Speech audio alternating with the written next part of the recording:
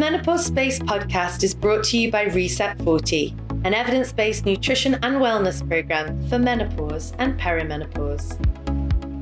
If you want to understand the potential impact of menopause in the workplace, a recent UK study has some sobering statistics. According to the Chartered Institute of Personnel and Development, 59% of women said that menopause had a disruptive impact on their work, with a third having to take sick leave to cope with their symptoms. It's fair to say that menopause is the most disruptive career event after having children. So, what can employers do to support their colleagues through the menopause? And what are the benefits of incorporating menopause-friendly policies into your DE&I strategies? That's our focus for today's episode.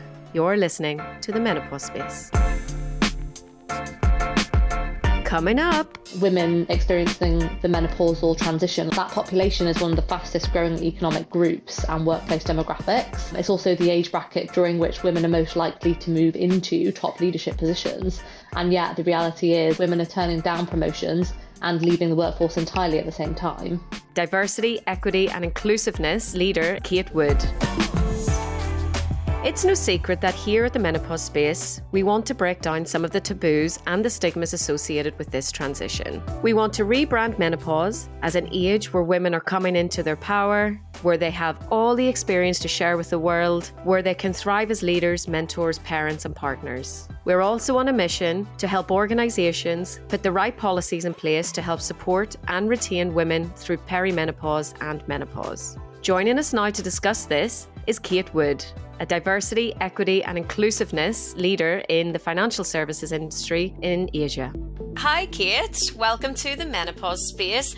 So for the listeners, give us a little bit of background on DE&I in the workplace. Yes, sure. So DE&I, or diversity, equity and inclusiveness, is an evolving term. So I think it all started with the need to ensure that we have a diverse workforce.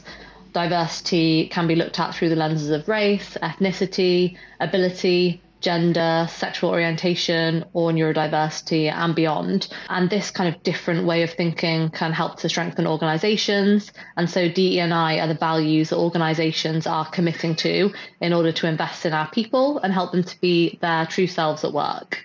Does DE&I currently take women's health into consideration, particularly here in Asia? So I think D&I is constantly evolving, and many organisations are also now adding a B, belonging. And whilst there are many components of D&I, gender is often used as the most common driver for a DE&I strategy. Just because we're focusing on gender doesn't mean that we're not looking at the workplace from wider D&I lens, but we want to get gender right. So obviously 50% of the world's population are female, so in creating that inclusive workplace for our females will drive the most change for our people off the bat. We also see client loyalty evidence to improve, along with company net margins, where we have more female leaders in place. And finally, more and more countries, as you know, are starting to regulate gender equity, with most recently Australia introducing mandatory pay gap disclosures. But to your question around women's health, that also is evolving. I think COVID-19 was great in the way that it started to start the conversation around that, completely changing the way that we work to accommodate better work-life balance, allowing more women to stay in the workforce. And we're seeing a lot of brands promoting menstrual health in the workplace. So organisations are starting to take employee health as a whole and women's health more seriously. Wow, that's really encouraging. So I'm just going to throw some statistics out here from a few studies. The European Menopause and Andropause Society, so the EMAS, they published a position statement with the global consensus recommendations on menopause in the workplace. Statistically, 657 million women aged 45 to 59 are menopausal currently in the world. And half of these will contribute to the labour force. But this also doesn't take into account those who are premenopausal, like myself, because of medical reasons, cancer, and those who are transgender or those who are identifying as non-binary.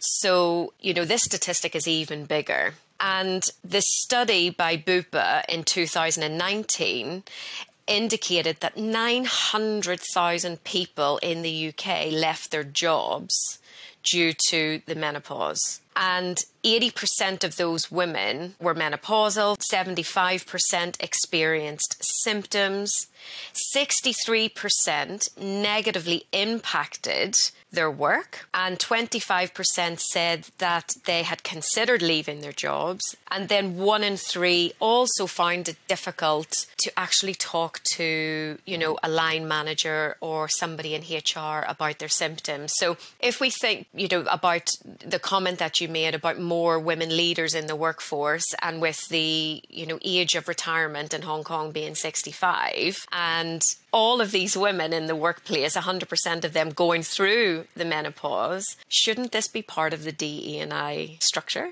Is it part of the DE&I structure? Am I missing something? And if it's not, how can we implement this to make a difference in women's quality of life within the workplace? It's so good that we even have those statistics, though. I think those would have been unheard of a few years ago.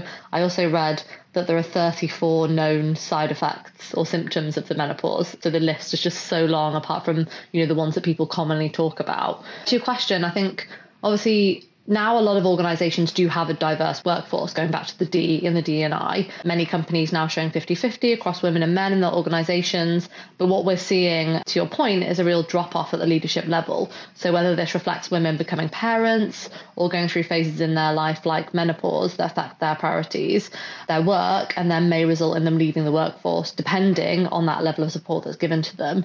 So great that we have a diverse workforce, but what next? And that's where we come to the E, so equity, which differs from equality in a subtle but important way. Obviously, equality assumes that all people should be treated the same, but equity takes into consideration a person's unique circumstances, adjusting treatment accordingly so that the end result is equal. And then the I, inclusion, referring to how then the workforce experiences the workplace, and the degree to which organisations can embrace all employees and enable them to make meaningful conversations. So with that in mind, then, I think organisations are making moves on menopause inclusion in the workplace. The UK and the US are definitely more advanced in this space. I know a number of large international banks and retail outlets as well are revisiting company uniforms, for example, to allow employees to be more comfortable when going through menopausal symptoms like hot flashes. Some organisations also are introducing menopause employee networks, so perhaps within the existing women's networks or even working parents. I have heard of some organisations introducing specific menopause champions that have had specific training to be able to support and advocate, and then also some examples of menopause e-learning modules as well being introduced to employees to educate. But organisations have to consider this as a diversity and inclusion problem, whereas many people still see it as a healthcare problem. Women experiencing the menopausal transition, like you said, that population is one of the fastest growing economic groups and workplace demographics. It's also the age bracket during which women are most likely to move into top leadership positions. And yet the reality is, as you said, women are turning down promotions and leaving the workforce entirely at the same time. No, absolutely. And if I think back to my own personal experience, I was 32 and I took on a big role here in Hong Kong at the Hong Kong Sports Institute with the athletes. And for the first few years, I didn't have my menopause symptoms under control. And I suffered so badly with cognition issues and information retention, where, reading a scientific journal for my job was something that I had to do all day, at times. And I couldn't even retain the first couple of sentences. And even memory, to retain that information, if an athlete asked me a question, not knowing that straight off, I felt like I had huge imposter syndrome, particularly in those first couple of years. And I was so thankful that a doctor saw this and offered me help. And within 2 weeks of getting my hormones under control, literally, I was a different human being. And, I excelled and excelled and excelled. And even now clients that I see, they don't even understand what perimenopause is. And these are the women that I see, never mind maybe male senior leaders or people in HR. So do you think starting off with even just basic awareness education would help benefit women become an advocate for themselves and understand that you're not a basket case and you're not losing your mind?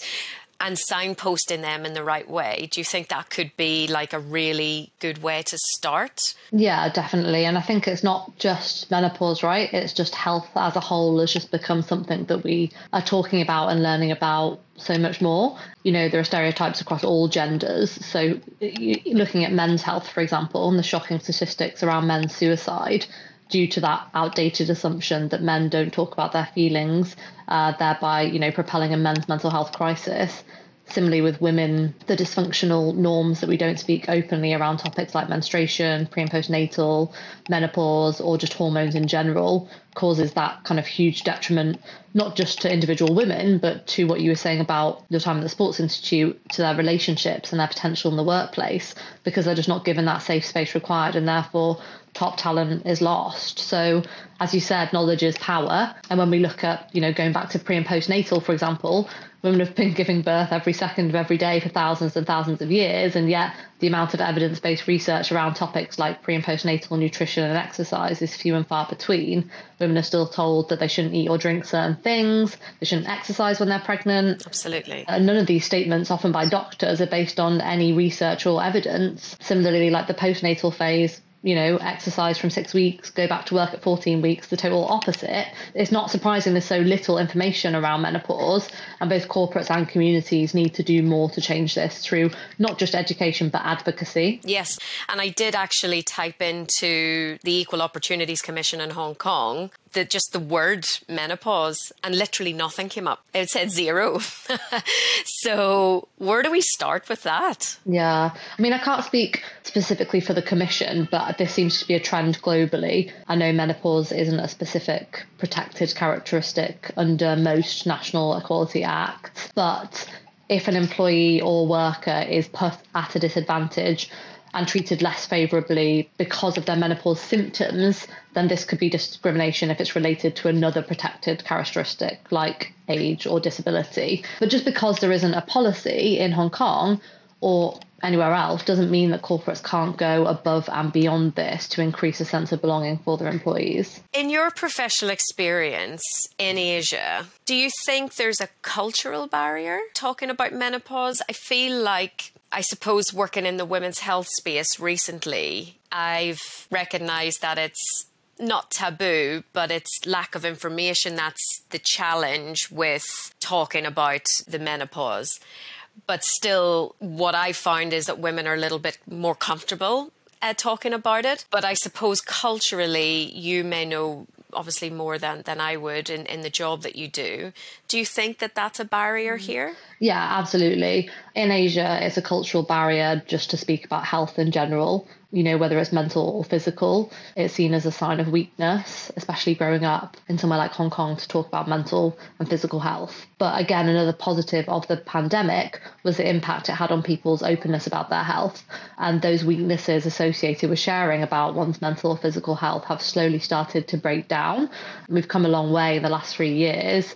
I think in Asia, we're at the start of our journey and we're learning from markets like the UK and Oceania, so Australia and New Zealand, that are more advanced in terms of awareness. And there was a lot more advocacy for topics like women's health and then menopause, which I'd say is probably coming slightly behind pre and postnatal and menstruation. But in Asia, we're still in the beginning phases of education.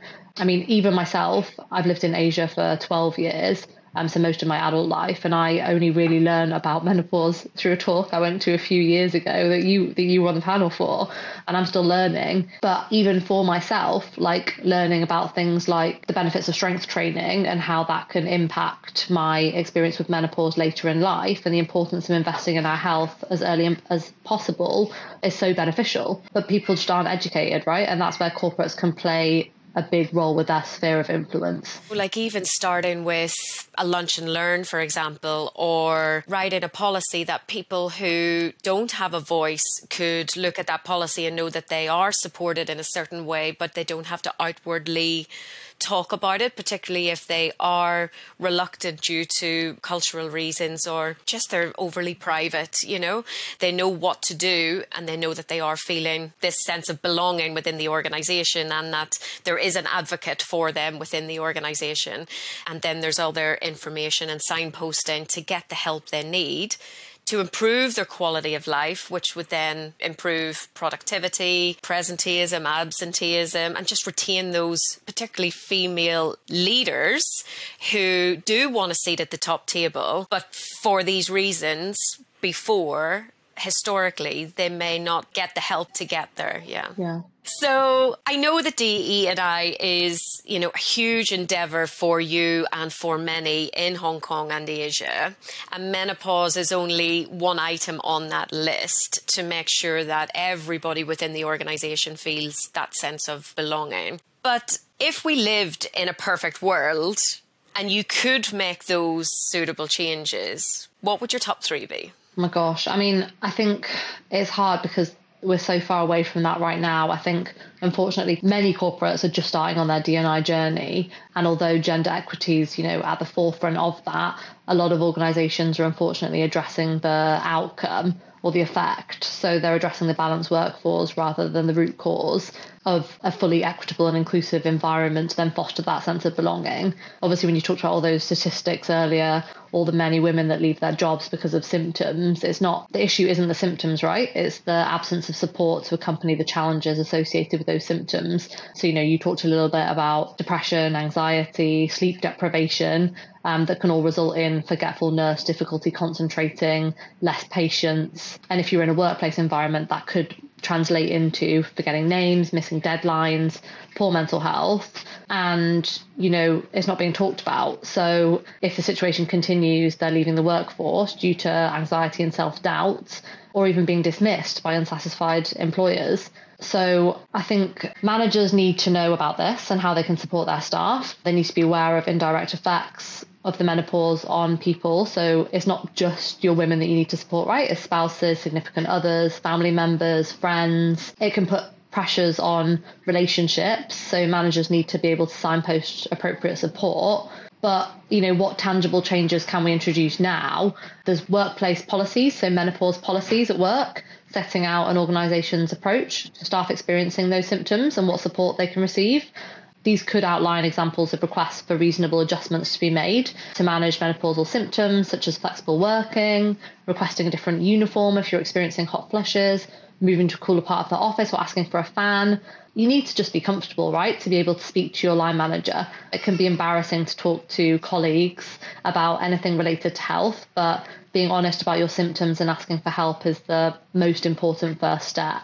And, you might be signed off work by your GP, and then menopause is just managed in the same way as any other health-related condition. Your line manager should have, the EQ to be able to deal with that and have the conversations around workload and work-life balance as well. Oh, I totally agree with all of that. And the whole purpose of this podcast is to start the conversation. And, the education that in an ideal world, both you and I would love to be throughout organisations is still in its infancy, and it will take time to make those changes, but starting to have the conversation. Now, that doesn't mean that, a male manager who's recently went on, some training in menopause meet somebody in the pantry who's having a hot flash and says, "Oh, you're looking a bit hot there.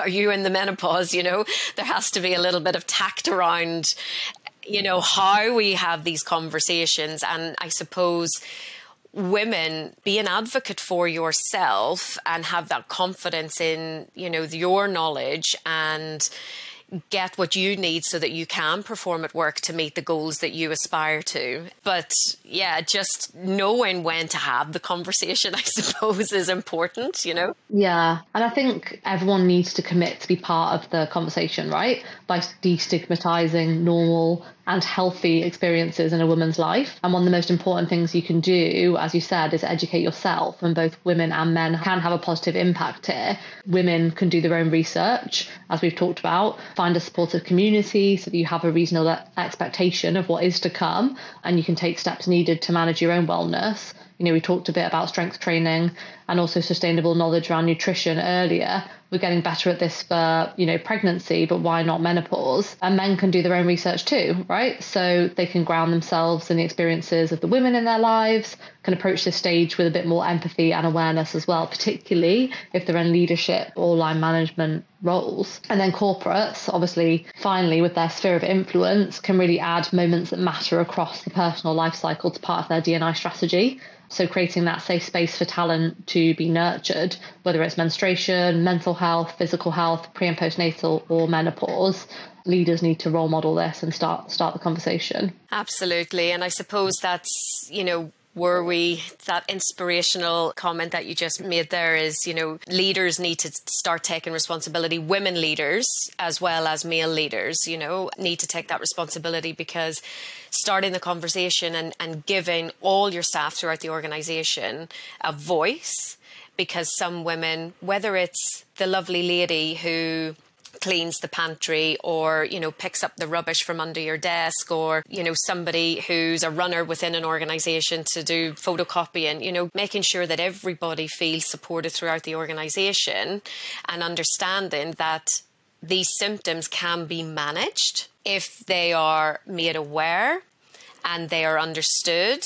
And women and transgender and non-binary people, they are signposts to get the right help to be an advocate for their own health, because that's what's really important, is the awareness that's there for everybody throughout the organisation. So give people a voice and start the conversation, and let's break the taboo around menopause. Let's get these people to great leadership roles, and let's give women confidence within the workplace that they can do it, and that it doesn't last forever, and you can be whatever you want to be if you can manage your own symptoms. Yeah, 100% agree. The education, engagement and accountability are the top three things for me. So starting with your leaders, engage leaders from a D&I perspective, increase that sense of belonging, leaders, female or male, acting as menopause role models through lived experience or advocacy, and just making sure, as with all elements of D&I as well, that we're putting the right people in people management roles.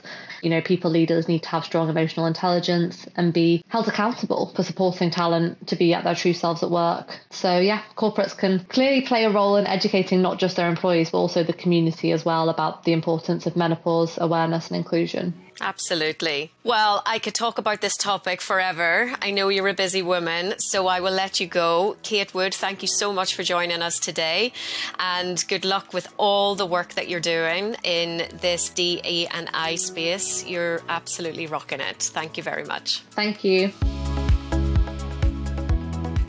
Your experience is really important to us here at the Menopause Space. You can check out our free resources as well as our professional advisory services at themenopausespace.com. We would also love to hear from you. Send us a voice note to the WhatsApp number in the show notes with comments or any questions you would like us to answer about menopause. Or you can email us at podcasts@themenopausespace.com. Next week on the Menopause Space, Dr. Sarah Borwin breaks down some of the health risks associated with the menopause and how we can get ahead of them. That has become the mantra. HRT causes breast cancer, and unfortunately missed a whole lot of nuance around how you take HRT, when you take it, which particular hormones do you take. It was a very unsophisticated analysis of the data. It just said no women should take HRT because they're going to get breast cancer and heart disease. It's not accurate. That's it for this edition of The Menopause Space. Join us next week, wherever you get your podcasts. I'm Lisa Tarquini in Hong Kong, and thank you for listening. This podcast was brought to you by Reset 40, an evidence-based nutrition and wellness program for menopause and perimenopause. The Menopause Space is a Bold Type production, produced by Paula Sales and edited by Richard Eldred.